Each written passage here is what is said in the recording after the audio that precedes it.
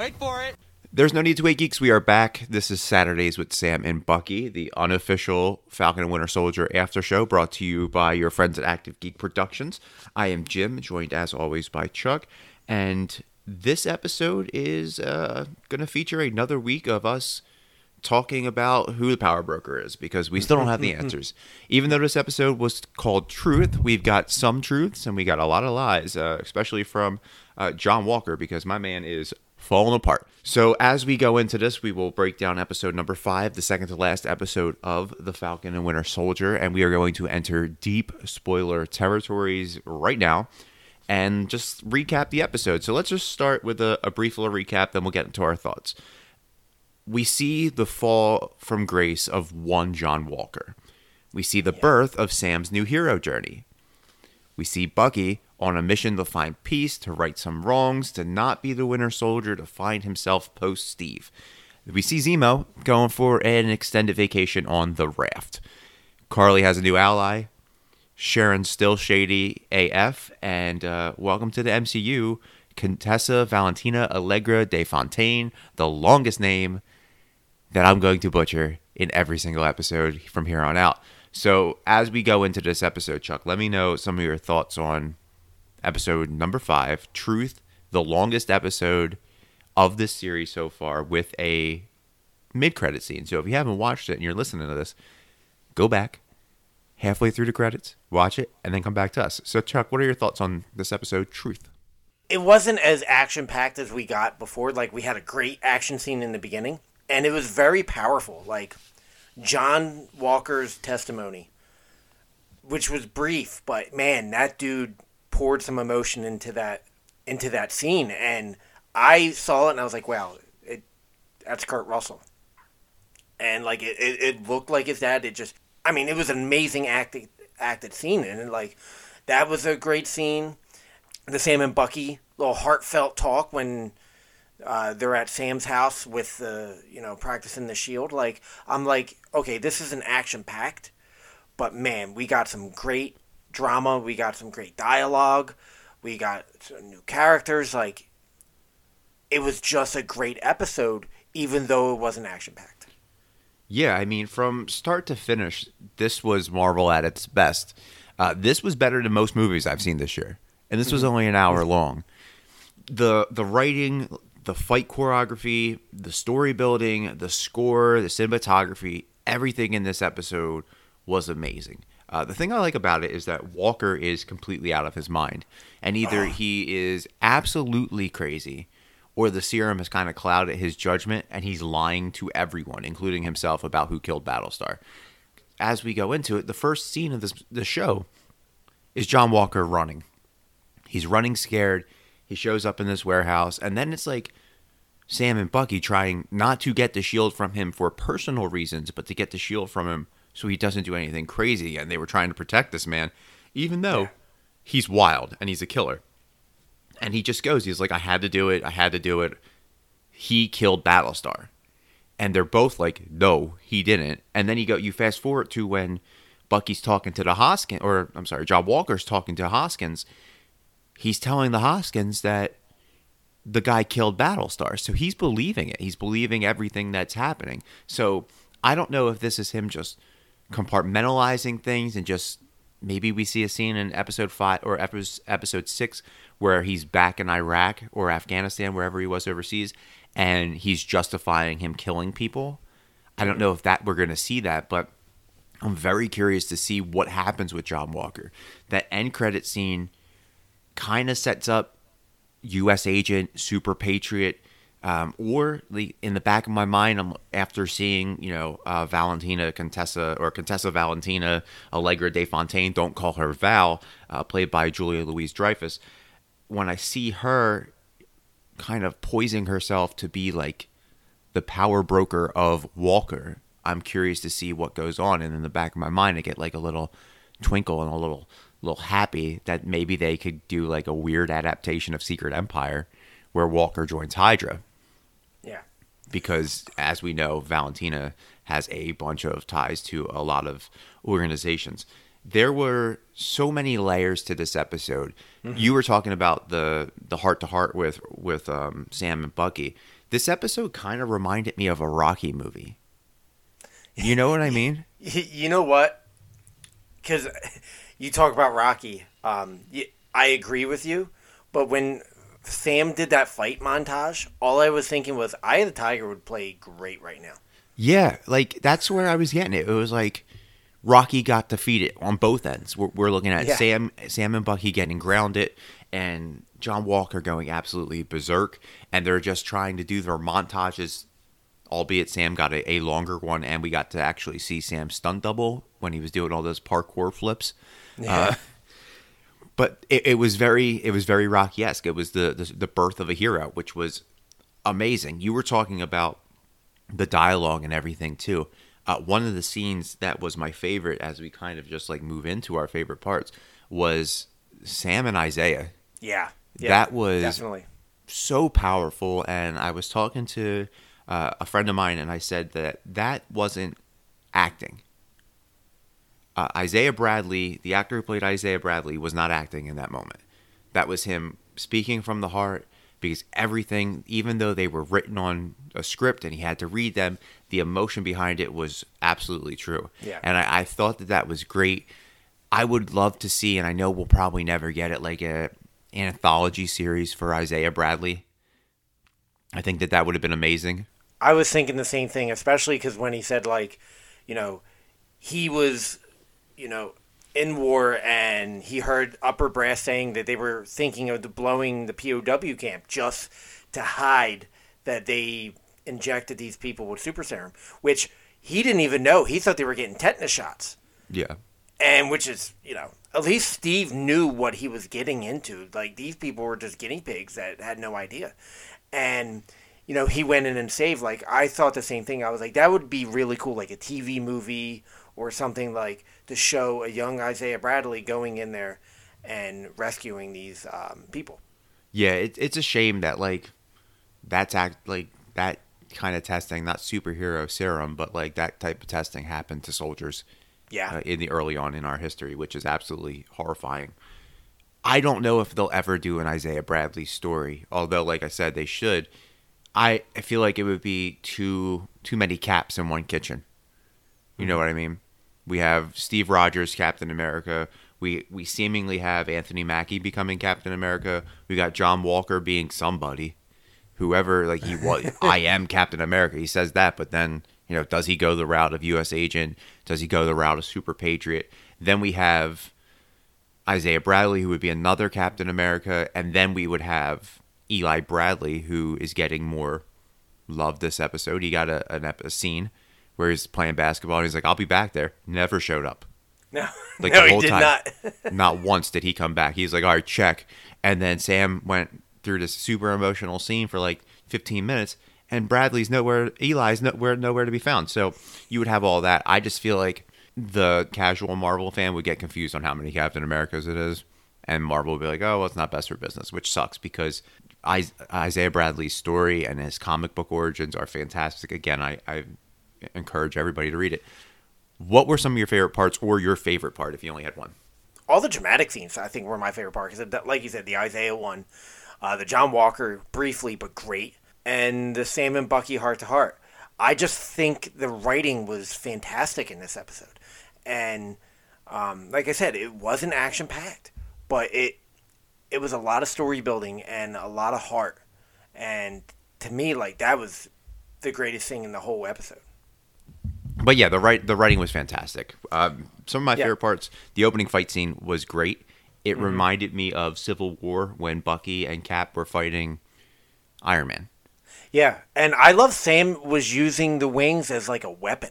Like, we've seen him fly a lot, but like there was when he kind of he was on his back, opened the wings and kind of like swept John's legs. I was like, oh, that's awesome. Yeah, I'm curious to see if because it wasn't mentioned in dialogue, if those two knew that he took the serum. Or maybe it was mentioned. I know someone told him that. No, Val said that he took the serum, but Sam and Bucky never mentioned that he took the serum. So I'm wondering if after that fight they're like, oh wait, now he's super powered, because it was never brought up. Well, remember in last episode when he threw the shield or he punched a dude and Sam goes, "What did you do?" Like, I think it kind of was implied that he took the serum. I hope so, because there was a lot, like, that whole journey down the serum route was very ambivalent with, or ambiguous with John Walker, because we didn't see it, and it was just kind of like, it is implied. So it'd be funny if he didn't take it and he was just manifesting powers. But I know that's not likely. The Sam and Isaiah scene was great for me, which I already documented. The passing the torch to Torres, where Sam's like, take the wings. I thought that was great. Sam's Rocky moment, his training montage was fantastic.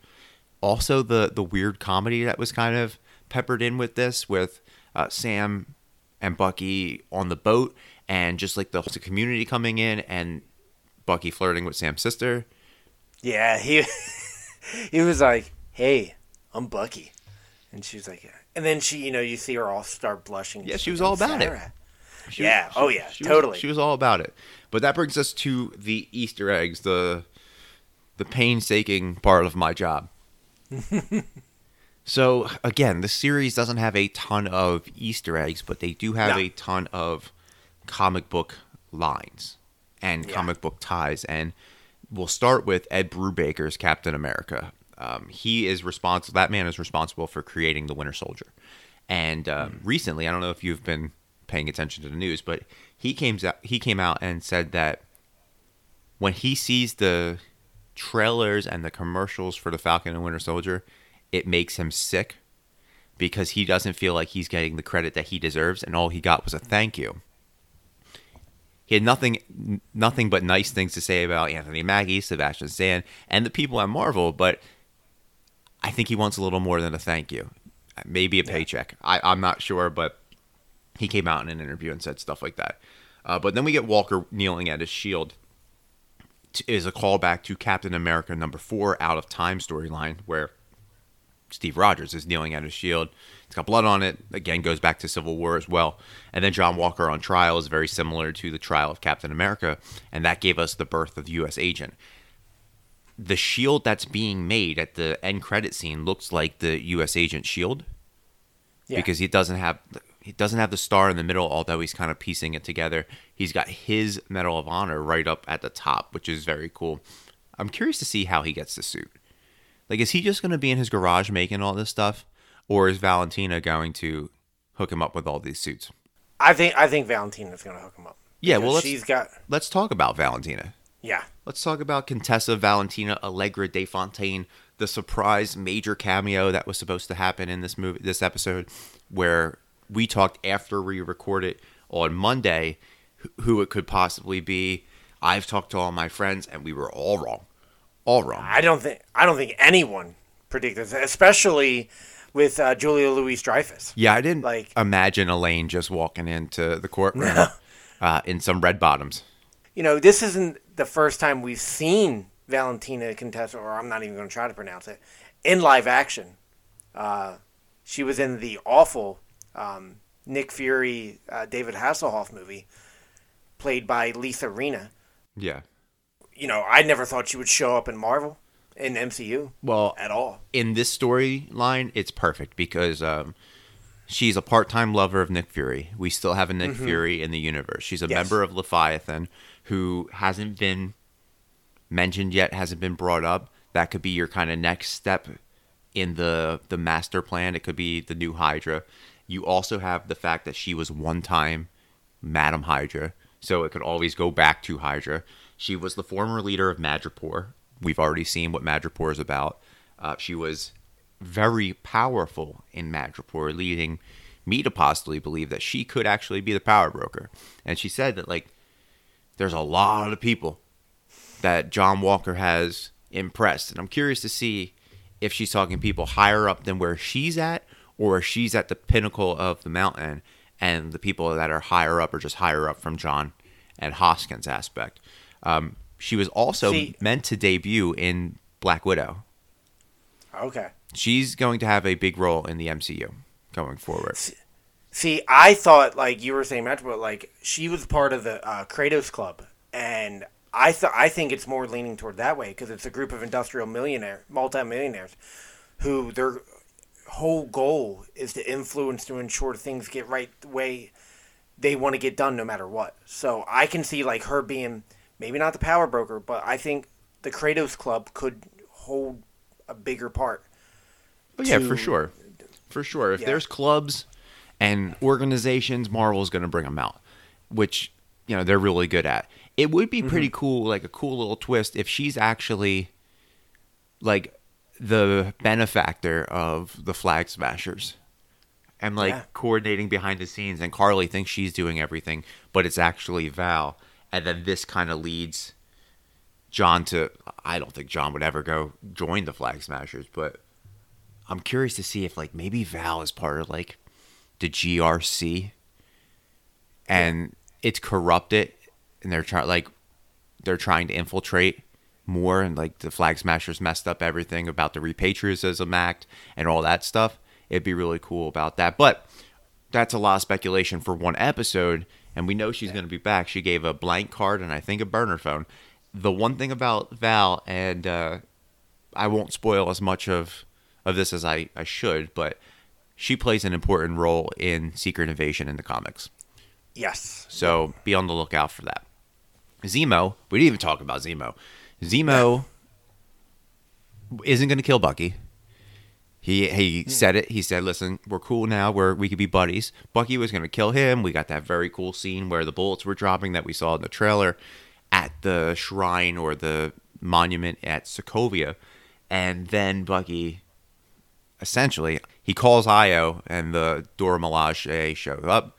They take him away, and where are they taking him? They're taking him to the raft with several high-value villains. Most recently, Adrian Toomes and Mac Gargan are on the raft, and we had seen that Falcon, Ant-Man, and Hawkeye had all spent time on the raft. So I'm very curious to see what happens. I believe that this is the setup of the Thunderbolts.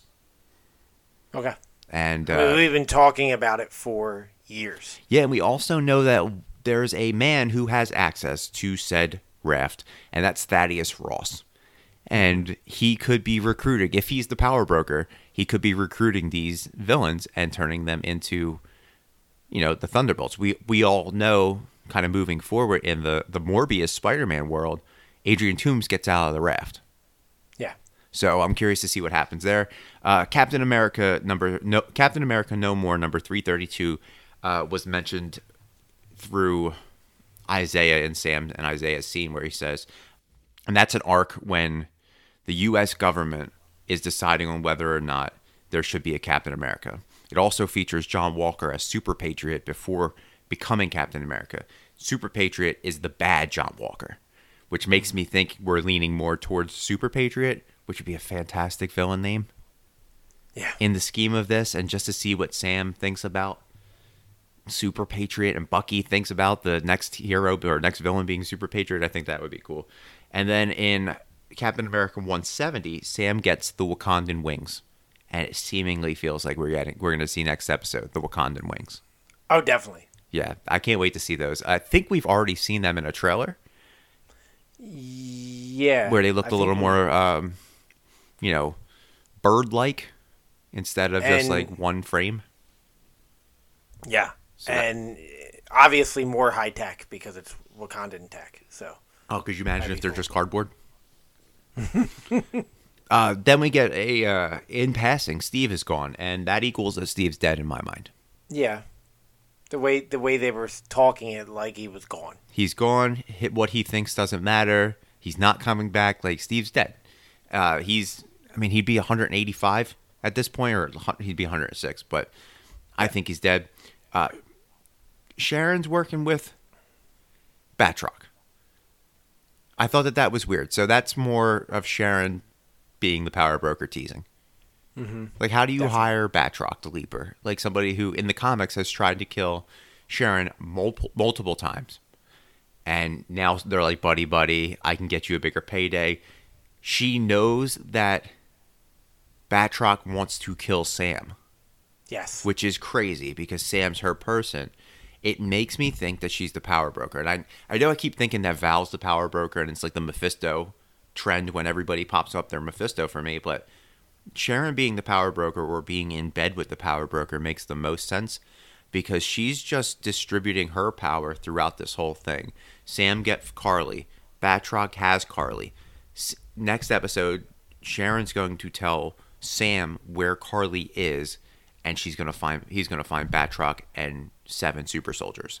It's going to be a very dangerous finale, and I hope to God they reveal that Sharon is the power broker, or we find out why Sharon is being Sharon. Yeah. When she's on the phone, and I was like, oh my God, it's Batroc. And the fact, like you said, the fact is that she basically gave Carly Batroc. And I was kind of like, come on, like she's backstabbing them in the back. Like she was all willing to help them, in Madripoor, and now she's basically serving them up on a plate. I think she just wants everybody. She wants to get everybody who's a loose end tied up.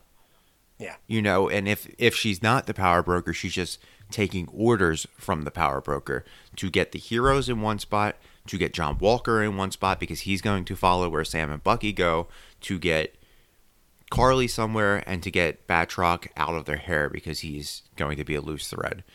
It's crazy. We've got one episode. I was talking yesterday to somebody, and I said that this episode needs to be about like 2-3 hours long. Yeah. It needs to be a full movie.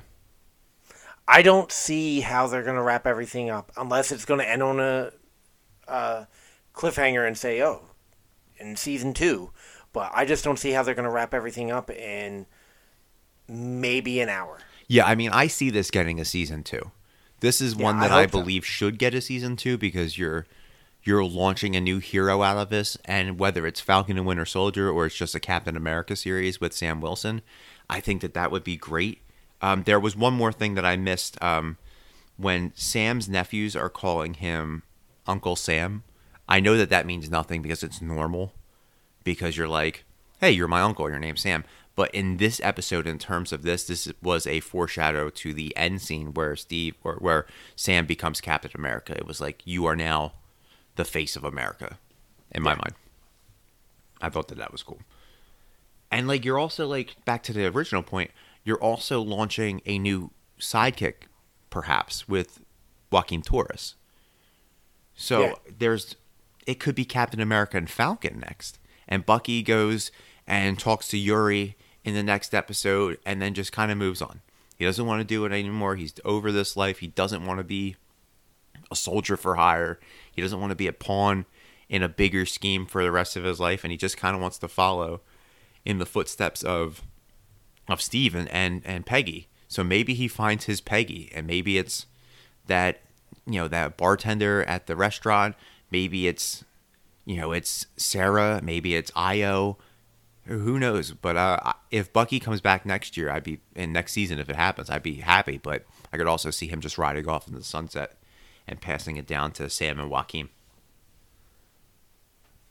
Yeah, cool. Definitely. I thought, like you said, the Joaquin thing was cool. And my wife goes, why is he giving up the wings? I was like, because he becomes Falcon. Maybe. I was like, in the comics he does. But I thought that was cool. But Joaquin hasn't really been in it too much. They kind of pepper him in there. So hopefully he does have a bigger role later on. Yeah, we'll see. Well, there's one episode, so later on it has to be next week. But this was a 5 out of 5 for me. Was it a 5 for you as well? Yes. Not my favorite episode, but definitely a good episode. Okay, yeah, this was my favorite because I think it was perfect from start to finish. But that's it. We'll move on. We'll be back next week with our final episode of Saturdays with Sam and Bucky, but we'll be back Wednesday with our State of Comics episode. So take a listen to that. Follow us on Instagram, The Active Geek, on all the other social medias. You can find Chuck, AG Cosplay, on Instagram. Galaxy Wars every Monday. We're going to be doing Godzilla vs. King Kong, which I'm pumped about. And yeah, we'll be back next week for the Active Geek podcast. I'm Jim. I am Chuck. And we are out.